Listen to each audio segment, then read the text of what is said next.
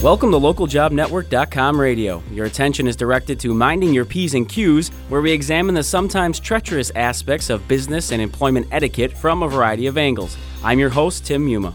When we talk about behavior in relation to etiquette, it's often regarded in terms of something like politeness or processes, but today we're looking a touch deeper. The issue of gender bias, either in hiring or promotions, is a topic that needs some in-depth examination, whether it's impacted by conscious or subconscious factors. Joining us from Massachusetts to discuss one major way gender bias could be limited is Victoria Budson, the Executive Director of the Women in Public Policy Program at Harvard University. Thanks for coming on today, Victoria. My pleasure, Tim. First of all, if you could describe a little bit about the purpose and the role of the Women in Public Policy Program over there at the Harvard Kennedy School. Sure. The Women in Public Policy Program was created to close gender gaps for women and girls and to focus on the areas of economic opportunity, political participation, education, and health. And our focus isn't just about rights, but really about returns. And our work looks within individual countries and then comparative data between, but to understand how you can move the benchmark and move the needle to really close gaps for women and girls, not just to help women and girls, but to make companies and corporations more successful, to make governments and their policies more accurate in terms of meeting the goals that have been designed, and really to enhance the civil society sector as well. The idea is that by fully utilizing 51% of our population to their fullest extent, and by helping women really ascend and achieve in all the ways that they can, we'll have much stronger societies. So with that, then, do you have certain activities or events? And I mean, obviously you're doing research, but what kind of things do you do maybe to bring people together and get this information out there? Sure. We do the traditional aspects, which you touched upon, that we have faculty from throughout this university here at Harvard and others that work on finding replicable interventions. Mm-hmm. An intervention meaning a set of actions that an organization or individual can take to close gaps. And we look for replicable interventions. And the types of interventions we focus on are randomized controlled trials in terms of our process for how we identify and study, much like drug testing. So instead of having just a best practice where somebody does something, they think it was effective, they tell other people and it's repeated, we really narrow in on how can we measure effectively what change takes place, why it took place, and how it could be used in other settings. In addition, we host many conferences and events and function in a convening role and bring people together from all of the sectors to understand and think about how to most effectively utilize this research and to identify what are the key real-world questions that need to be researched next. So with the program itself then, I mean, were there certain reasons that it really did get started? Was there something that sparked it? I guess, how did it really start to come to fruition, so to speak? What a great question. And I've been here at the center for over 16 years, and I'm one of the original founders. And one of the things when one looks at an institution like Harvard has been here since the 1630s. It predates the creation of the United States. Harvard has been a major definer of what we consider fact, of what we know about our world. And to have an institution that is as trend-setting and benchmark-setting as Harvard University, and not to have an exploration of how we can more effectively answer questions and understand our world when it comes to the majority of the population seemed like a real miss. And it was founded here at the Kennedy School to work particularly on issues having to do with government, and then expanded over time to cover all the sectors to figure out how we can fundamentally increase outcomes for everyone through better interventions and outcomes for women and girls. So as we look then to sort of the topic at hand and the issue of gender bias, when we're talking about hiring or promotions, that sort of thing, what would you describe as the biggest concerns and challenges when we talk about that gender gap or bias that is definitely prevalent in the workplace? Well, what's really interesting is sometimes people think about gender bias in the workplace or anywhere else as a bad thing which men do or men do to women. And really, that's not what the situation is at all. Sure. What the situation is, and our research shows over and over, that whether the hiring officer is a man or a woman, the bias is exactly the same. That's interesting. Isn't it? What we're really looking at is people have what's called implicit bias. And implicit bias really focuses on what are the norms that we hold, the stereotypes that we hold in our minds, that even when we're trying to be fair and equal, still play with our decision making. And what we need to do as individuals is understand how the mind works so that we can make processes which reduce our dependence on stereotypes so we get better outcomes. So again, note if you are a listener and you're a woman and you're a listener and you're a man, both of you need to understand how this works, whether you're looking to be hired into a job or whether you're the person making the decision on who will be hired. It's equally relevant for you. Sure. We've got a great study that came out that Iris Binet, Alexandra Van Geen, and Max Bazerman did. And the study really looked at when performance trumps gender bias, joint versus separate evaluation. And what they discovered is if you're evaluating candidates one at a time for promotion or for hire, if the candidate that you're looking at fits the stereotype, i.e., if you're going to be hiring someone to be a mathematician, and if in your culture people believe that men are better at math, looking at a man for the job and a woman for the job, and your process is independent. You just look at the person's CV and interview them, and it's only a man, and you don't have any comparative data. That man will fit your normscape for what you anticipate you should be looking for in your hire, and the woman does not. And when one is looking one at a time, like we usually do for promotions, as opposed to when an accounting firm is going to hire or consulting firm is going to hire 20 people at once, is going to be comparing each person to each other person. When we do it one at a time, we rely on our stereotypes. But when we're looking at even just two candidates, we then focus in on the skill set and the experience, and our reliance on our stereotyping recedes. And it's a big finding that just having two people in your pool reduces and eliminates the bias. Normally, it would just impact it a little, but it wouldn't make it go away. This is a strong finding.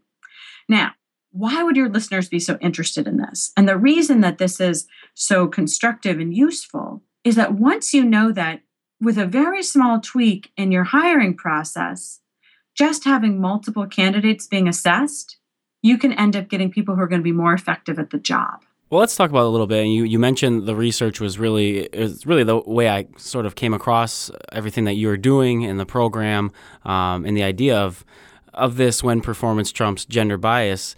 You mentioned how when individually someone is being evaluated, these stereotypes that individually we have or as a group we have sort of come about and they turn our decision making or they affect it in a big way. Are there any theories behind why that is exactly, why we struggle with that as humans, why those stereotypes become prevalent instead of being able to objectively or fairly, as you put it, come up with who's the better candidate? Why does that happen exactly? That's a great question. And one of the ways that I often describe it for audiences is even good, well-meaning people. That this isn't a how good you are question. Good, well-meaning people, all of us, who would wish to make the right choices. Our minds are designed to be able to process a lot of information and to then use that past information to make effective choices now. Right. Stereotyping is a form of shortcutting. And one of the problems is cultural biases create inaccurate stereotypes, right? You can have expectations from experiences you've had that are totally on target. If you go to the car wash, your car is likely to be cleaner at the end than the beginning. Real world experience that seeks out to be true. If we live in a culture where all the media around us reflects certain images of what a CEO would look like or what the president would look like or who would be good at math or who would be good at science, we're taking in a lot of information, but that information doesn't necessarily give us a full and accurate picture. And when our mind shortcuts to it, which it does to organize large amounts of information, it doesn't give us everything that we would need to make the best decisions. So on the flip side then, when the men and the women, when it was the idea of them being evaluated together, I guess I'm still trying to figure out why then does the performance, their past performance take precedent? I mean, the stereotypes are still in your mind there, and when you're individually evaluating, you can still look at what their past performance is. I mean, is there something tangible to look at or why our brains might work in that way? And just based on, the research and your experience, that sort of thing. And I'll also note, for example, if one was likely to be hiring for a position in nursing, Mm-hmm. women would be the normative example. Okay. So women would be more likely to be hired for that if there isn't joint evaluation. Sure. So what happens is when you have two candidates and you're reviewing both of them, the mind begins to focus on comparing between the candidates. So the key is between the candidates rather than between an idealized norm and the candidate. Okay. Now, you might say, well, you know what, in my company, we just don't have the opportunity for that.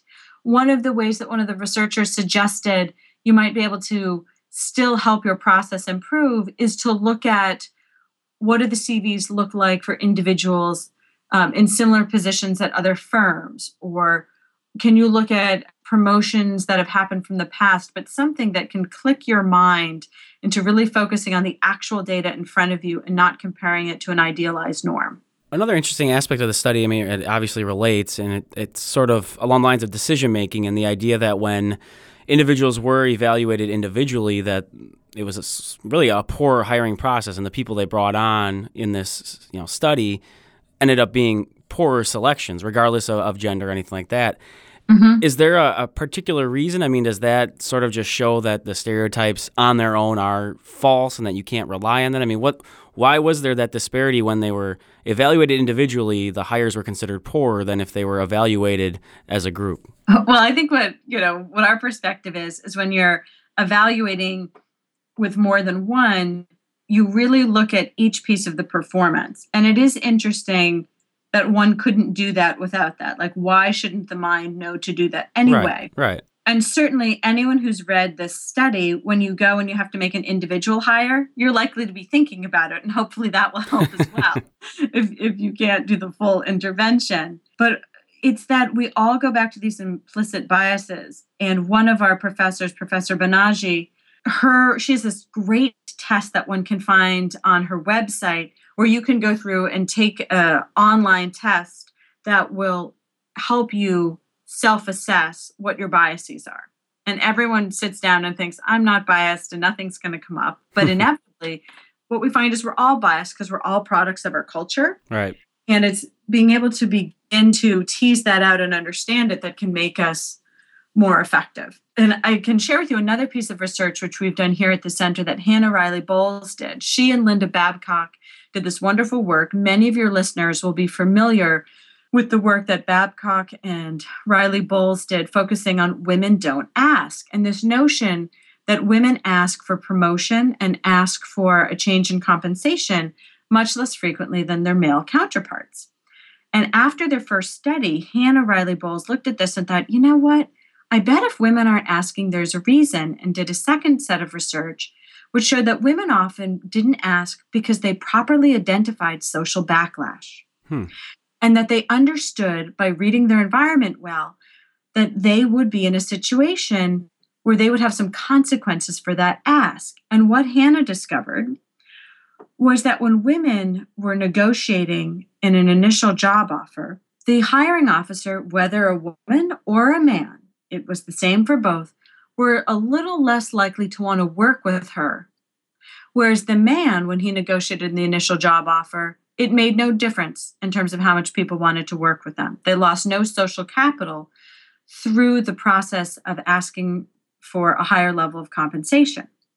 And the reason that I'm raising it as we talk about the other study is both of them are about what is the expected norm of how people will behave. Mm-hmm. When a man asked for more money, it didn't break the expectations around what it means to be a good man in this situation.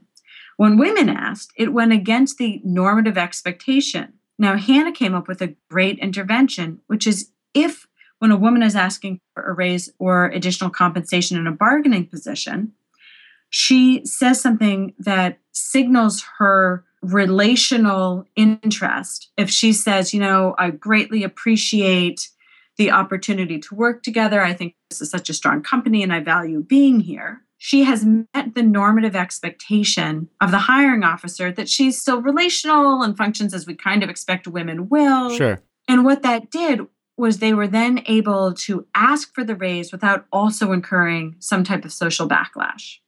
Now, do note, we're not saying women should need to do this. We're It's what the research shows. We should live in a world where this is not necessary. Right. But again, it's understanding and contextualizing how the culture of your workplace, how the culture of whatever nation your organization is in, or how the different units operate differently when you're in a company that operates in many different nations or regions, how the cultural interplay impacts your business model. And the more you understand it, the better you can retain and promote your most able workforce and how you can better recruit. And I think you touched on an important part there is that none of any of the studies or anything we talk about, it's not that we're saying it's acceptable or that it's right or appropriate. It's just the idea of having an understanding of how things are working and how you can help yourself if you're looking for a job, or even help your organization if you're an employer. So I think that is an important part that you touched on there.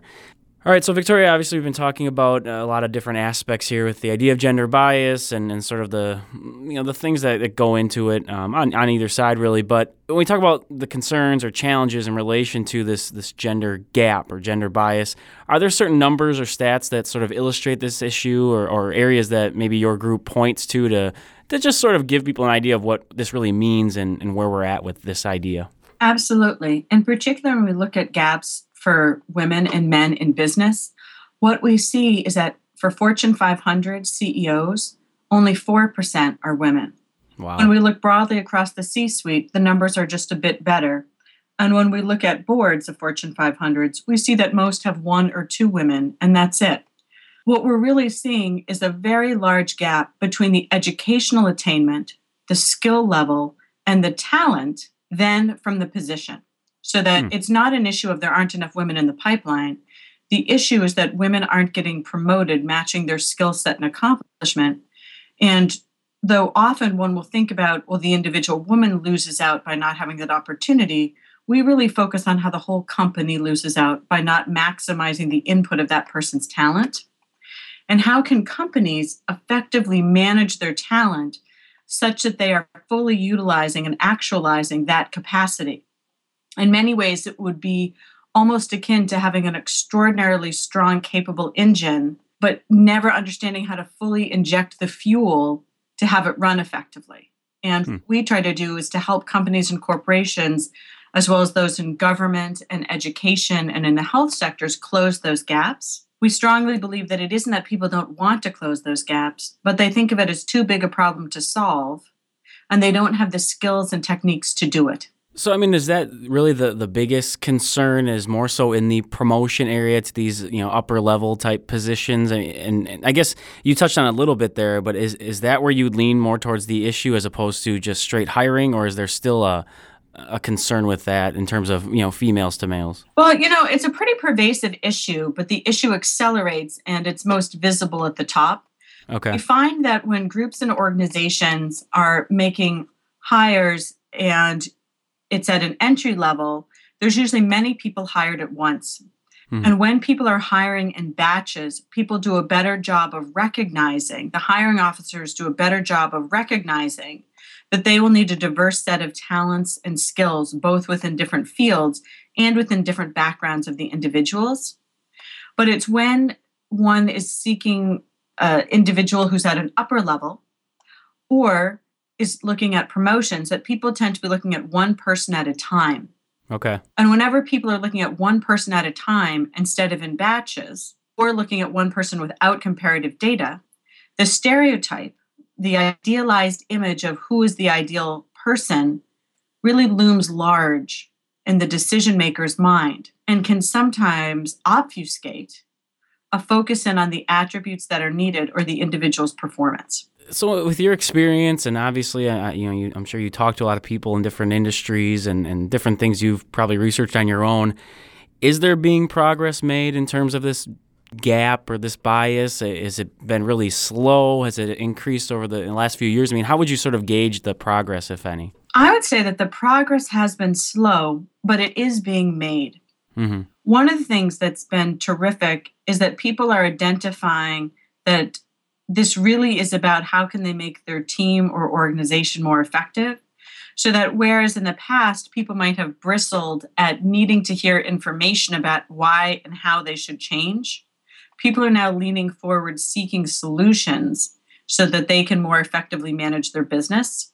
Mm-hmm. People now see it not at all as a chastisement or as a initiative that's being brought in that they don't have an investment in, and instead look at this as one more arrow in their quiver of how they can effectively compete in the marketplace of today.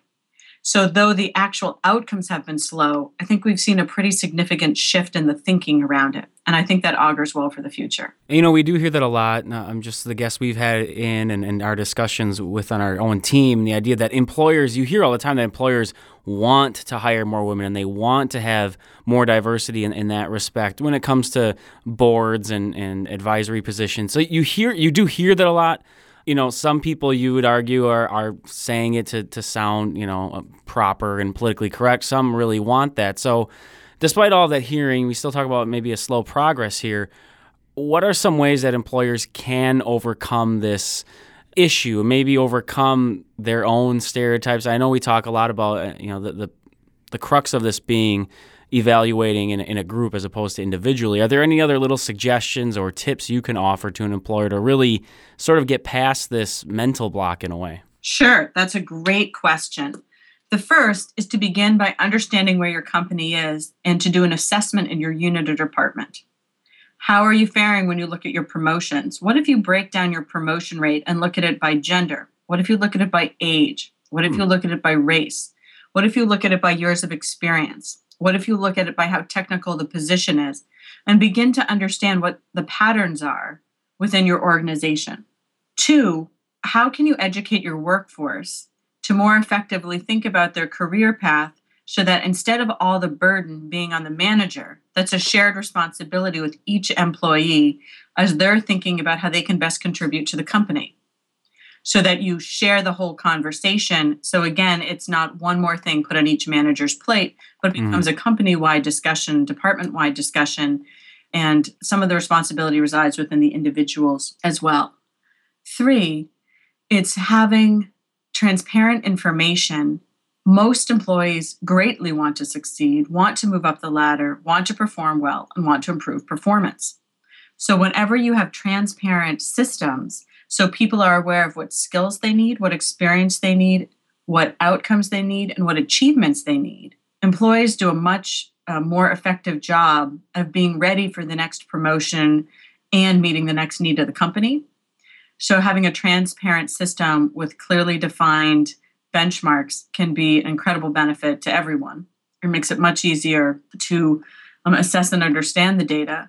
And then lastly, I'd say remembering that in almost every field, it's no longer a pipeline issue, except for very few remaining sort of holdouts in science, technology, engineering, or math. And again, very, very few fields and highly technicalized. Women are more educated than their male counterparts. So if you yourself or someone in your team wants to say, I cannot find a competent woman for this role, or this is a pipeline issue, with very few exceptions, it isn't. So one needs to examine what is the issue. Is it how we're recruiting? Is it how we're retaining employees? Is it how we're promoting employees? There's a really terrific piece of work that was done by Kathleen McGinn, which focused on even if a company has very good systems in place, if someone looks above them in the hierarchy and doesn't see anyone that looks like them by race, by age, or by gender, they're not likely to stay, even if your company is doing everything right. Seeing is often believing. If people can't see anyone that looks like them, they often think this place probably isn't the best place for me. Sure. So people have to walk the walk in addition to talking the talk. Well, that'll just about do it for us here on Minding Your P's and Q's and our discussion on gender bias, but more importantly, when performance can trump that bias, which is really normally a mental block, not a conscious decision by people in charge or making those decisions to hand out promotions. Our expert guest on the subject has been Victoria Budson, Executive Director of the Women in Public Policy Program at Harvard University. Of course, we appreciate it, and we're very thankful for her insight, particularly into the research that their program has done. If you want to find out more information about their research and other perspectives that they bring to you, The easiest way really is to go to an internet search engine and just type in Harvard Kennedy School Women and Public Policy Program. That'll bring up their site, and you'll be able to click around and find plenty of information there. You could also go to localjobnetwork.com radio and find the episode page for this show, and it'll also have a link to that website. Of course, we're always interested in hearing from you, the listener, as well, so please drop us an email at ljnradio@localjobnetwork.com if you have any comments or suggestions for this show or any of the programs on localjobnetwork.com radio. Until we talk again next time, I'm your host, Tim Yuma.